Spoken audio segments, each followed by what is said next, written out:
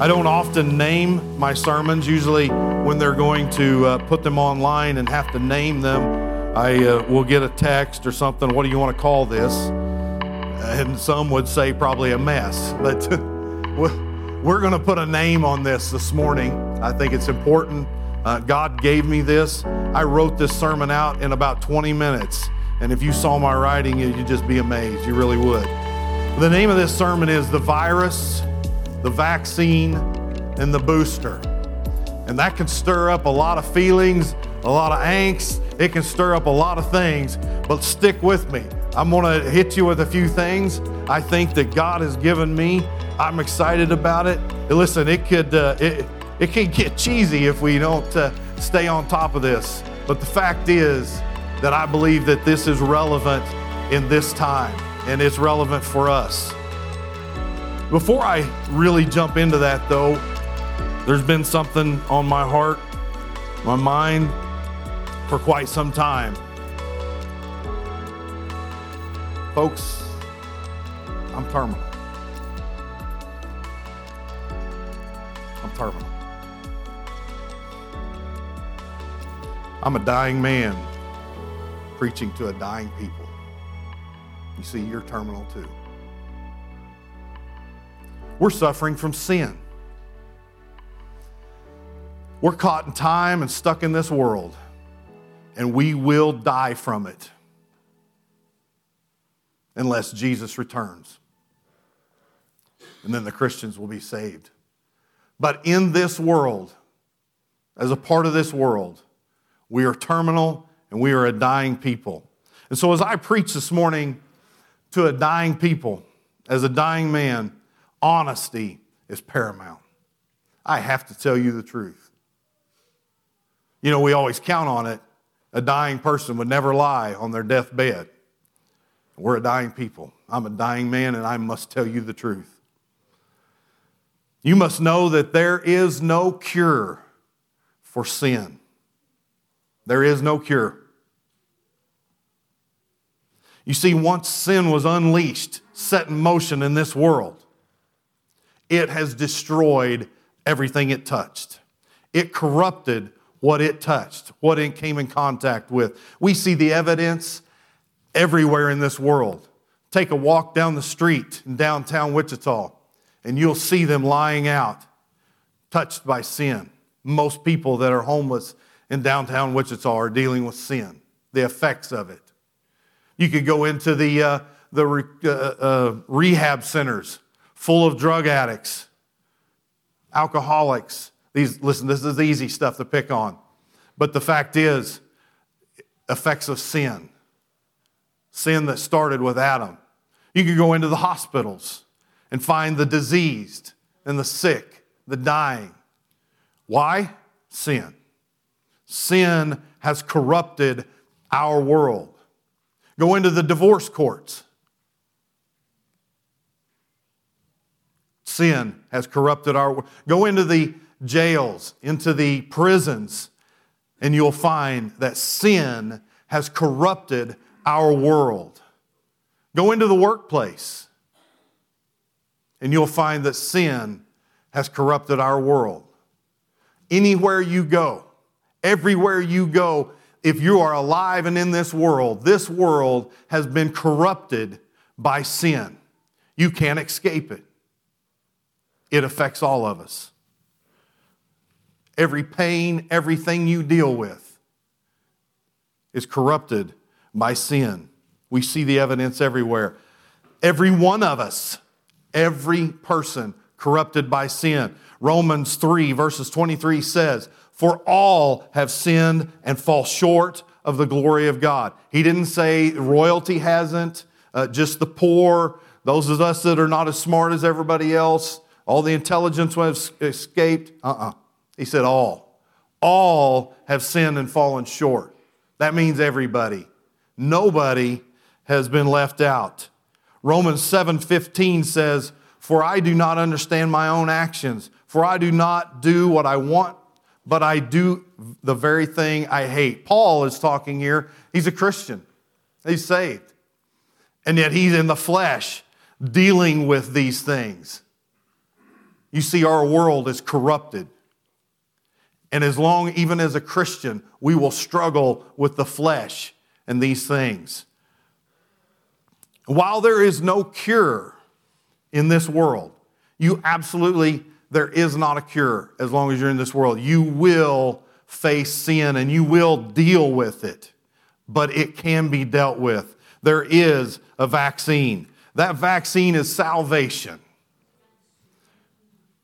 There's not a cure. We'll deal with it as long as we're in this world. But salvation has been offered. In Ephesians 1:4 says, even as he chose us in him before the foundations of the world, that we should be holy and blameless before him in love. You understand that before there was a vaccine that was developed for our disease, before the foundations of the world, before this world was spoken into existence, there was a plan. The triune God met and they put together a plan of how to vaccinate us, how to give us a way out. They planned for salvation. Knowing that man would fall, there was planned. Jesus stepped up to the plate and he said, I'll go. Why? Why would Jesus do that? He had a vested love for us. We're the bride of Christ. We're his bride. And yet if we were going to be saved and brought back to him, someone had to step forward. You and I could never pay the price that it would take to take care of our sin, to bring us back into right standing with God.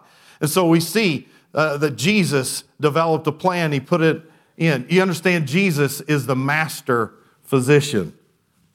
Everywhere Jesus, when he was on this earth, went, people were healed. We see the blind given back their sight. We see people healed of their diseases. We see people raised from the dead. We see the thousands of people fed. Wherever Jesus went, people were healed. People were saved. And if you're saved today, wherever Jesus goes with you, people should be changed. We should see people change. We should see evidence of that. You see, that's not changed in 2,000 years. If anything, it's stronger. No power has been lost in 2,000 years.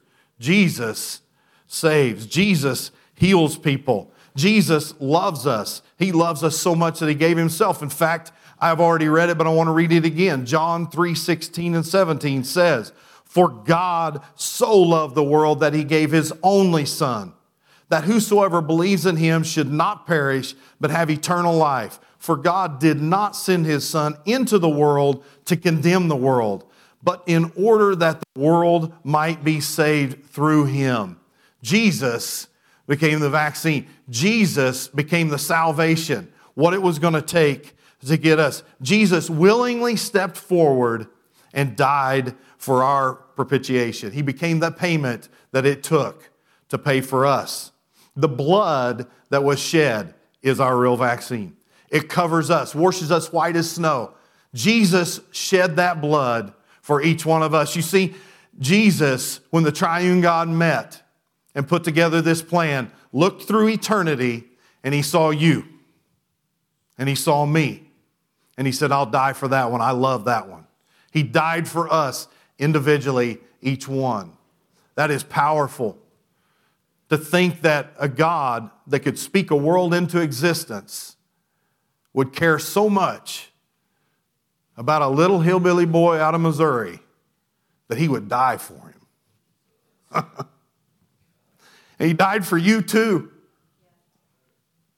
Every one of us. It's through the blood that we are saved. In Ephesians 1 and verse 7 says, in him we have redemption through his blood, the forgiveness of our trespasses according to the riches of his grace. So once again stating, it is the blood of Jesus Christ that saved us. The blood that was shed on Calvary. And the question is this morning, have you accepted this vaccine, this salvation? Because if you haven't, if you were to die this morning, if you were to die this afternoon without having accepted salvation, you will split hell wide open. It was made and not for you. It was made for the demons and the devil. Anyone who goes there will be a stranger. We do not belong there. It was not developed for us. But the fact is, if we don't accept salvation, that is our destiny. Salvation has freely been offered, freely given, but it has to be accepted. We have to turn our lives to God. The question is, are you saved this morning? Is Jesus your Savior? Have you accepted this vaccine to save us from sin, a sinful world? Or are you still chasing around after this world? There's another group that I must talk to. Have you accepted this salvation and then neglected it? Because there's that group. There's that people. You understand that just to be saved one time a long time ago is not enough. Salvation, we're the bride of Christ. And I will tell you right now that there's not two married people that don't talk to each other. If they don't, they'll not stay that way. Even if legally they're divorced or not divorced, the fact is it will not be an active marriage. Married people, especially those before they get married, the bride and the groom can't get enough. They just want to hang out, be together, talk on the phone for hours, whatever it is. Okay, well, if we're going to be the bride of Christ, how much do you want to be around Him? How much do you want to spend with Him? And if you have accepted salvation and neglected it, Jesus addressed you. He said this in Revelations. He said it to the Laodicean church. He said that if you are lukewarm, in other words, you don't spend much time with me, you don't want to be around me, I'll spew you out of my mouth. There's an expectation, if we're going to be the bride of Christ, we're going to spend eternity with Him, that we will spend time with Him here on earth. Understanding that this vaccine, this salvation, one time, how do we spend that time with Christ? How do we spend that time? Because Jesus left. He stands at the right hand of the Father interceding for us, but He's not with us. We can't pray to Him. He offered us a booster. It's called the Holy Spirit. And you need it. You'll not survive as a Christian without it. You must have the booster. In fact, Jesus had this to say about it in John 14, verses 15 through 21. He said, if you love me, you will keep my commandments, and I will ask the Father, and He will give you another helper to be with you forever, even the Spirit of truth, whom the world cannot receive, because it neither sees Him nor knows Him. You know Him, for He dwells with you and will be in you. I will not leave you as orphans. I will come to you. Yet a little while, and the world will see me no more. But you will see me, because I live, you also will live. In that day you will know that I am in my Father, and you in me, and I in you. Whoever has my commandments and keeps them, he it is who loves me. And he who loves me will be loved by my Father, and I will love him and manifest myself in him. The Holy Spirit comes to bless us. The Holy Spirit comes to live in us. The things that the Holy Spirit does for us, we don't even grasp. We don't even realize they happen. But if we continue to stay close to the Lord, we continue to pursue Him, let me share a few things that the Holy Spirit will do. He leads us. He will lead us. If we're spending time in prayer, spending time in our Bible, we're truly pursuing God. We are truly being the bride of Christ, preparing. He will lead us in this path, lead us in this life. He will teach us, but He will lead us down a path. He will point a direction for us to follow. He will guide us as though a GPS. Son, daughter, don't go here, don't go there, don't get involved in this. I think you ought to quit doing this. If you are pursuing, God will work in your life. He will begin to guide you, direct you. You know, you don't have to explain to the drug addict when they get dry and they get saved that they shouldn't go back into that, right? They understand it. And in most other things, that's easy to pick on. But the fact is, the Holy Spirit will guide us. He teaches us. Understand, He teaches us. He lives within us, and He teaches us. One of the main things, or one of the things that He teaches us how to pray. He'll lead us in that prayer. The Bible says you and I aren't even smart enough to know what to pray for. That's what the Holy Spirit is. First of all, He'll help us pray. He will guide us in that prayer. He will take our prayers. He will essentially, when we pray, having given our lives over to God, to Jesus, the Holy Spirit will take our prayer and rearrange it and present it to God. He protects us. He protects us. Listen, this is one of the hardest things we as people will deal with. I've mentioned it before. Why? Because I've dealt with it. God will fight your battles. You do not have to fight them. In fact, you're commanded not to. When you've been done wrong, when things are happening in your life and you just want to go straighten it out, because that's what I want to do. I want to go let somebody know how it ought to be, and I want to go fix it. God's commanded us, you don't do that. You know how you fight that battle? Get on your knees. You want to make the devil scared? Don't stand up to him. Don't try to fight him. Get on your knees. As I've heard it said, when the devil sees the weakest sinner on his knees, he begins to shake. Why? Because the power of God will take care of things. Listen, in my own life, multiple times, and just this week, I watched the situation that was out of hand 2 years ago. I watched God handle it 2 years later. Not in my time, but in His time. And I'm telling you right now, it was something I couldn't handle. I couldn't do anything about it. God handled it, and He handled it in ways I could have never handled it. Probably wouldn't have. I'd have made a mess of things. But I watched God work in a situation. It has gotten to the point over the last few years, folks, this is trusting God. This is doing the right things. Backing off when you want your rights. You want things fair. I have begun over the last few years, when someone does me wrong, to begin to pray for them. God, go easy on them. Because I've watched God do some things to people, and I wouldn't have done that to them. But I've watched, and it's not just people, it's situations. God will work out things. Listen, we owe it to people to pray for them. If we're following God, it says He will protect us. The Holy Spirit is our protector. He's our advocate.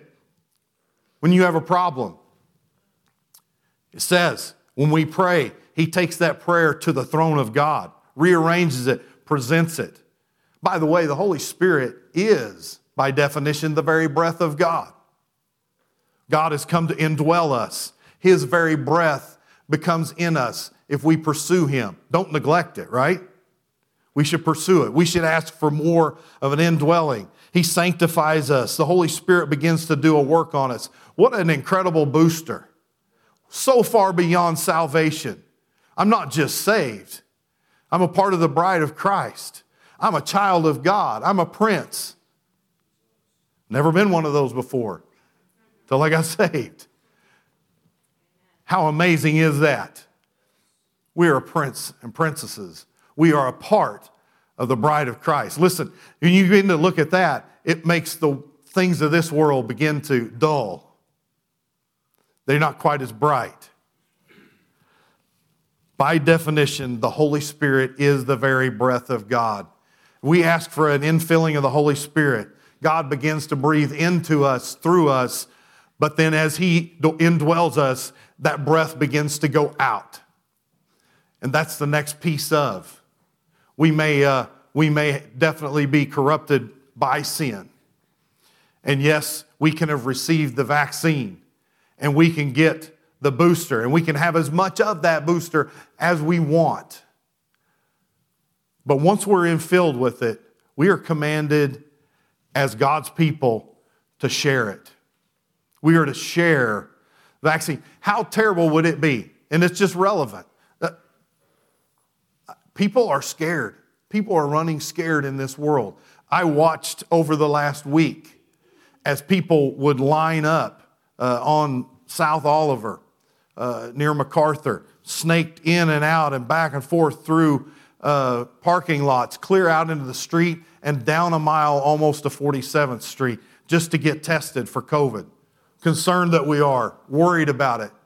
I watched this happen day after day. That's just one of the places in Sedgwick County that they were doing that testing, and over 2,000 people a day. Let me tell you something, if the right thing, and listen, this is me, okay? I want you to know, if I was doing the right thing, if we as Christians were doing the right things, there'd be people lined out the door trying to get tested, trying to get a vaccine, trying to get saved, trying to change their lives.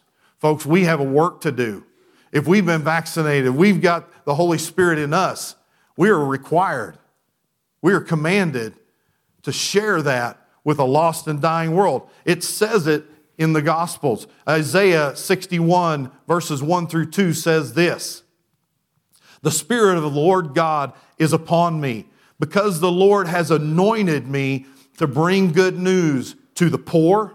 He has sent me to bind up the brokenhearted, to proclaim liberty to the captives, and the opening of the prison to those who are bound, to proclaim the year of the Lord's favor and the day of vengeance of our God, to comfort all who mourn." Folks, most people are never going to sit where you're sitting. The real sermons, the real gospel being spread is outside of these doors. As I said earlier, you can have revival services, but true revival happens on the outside when God's people begin to go and share the gospel, when they're infilled with the Holy Spirit. Listen, you can be the most shy person, unable to talk, and God can loose your tongue. God can fill you with the Holy Spirit to the point that you can't keep your mouth shut.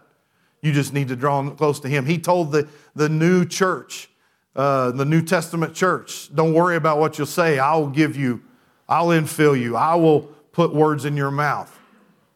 And that's what He expects from us. We have the vaccine. We have as close to the cure as it'll ever be. We have the booster within us. And folks, we have to share it with a lost and dying world. Who do we share it with? He told us to share it with the poor.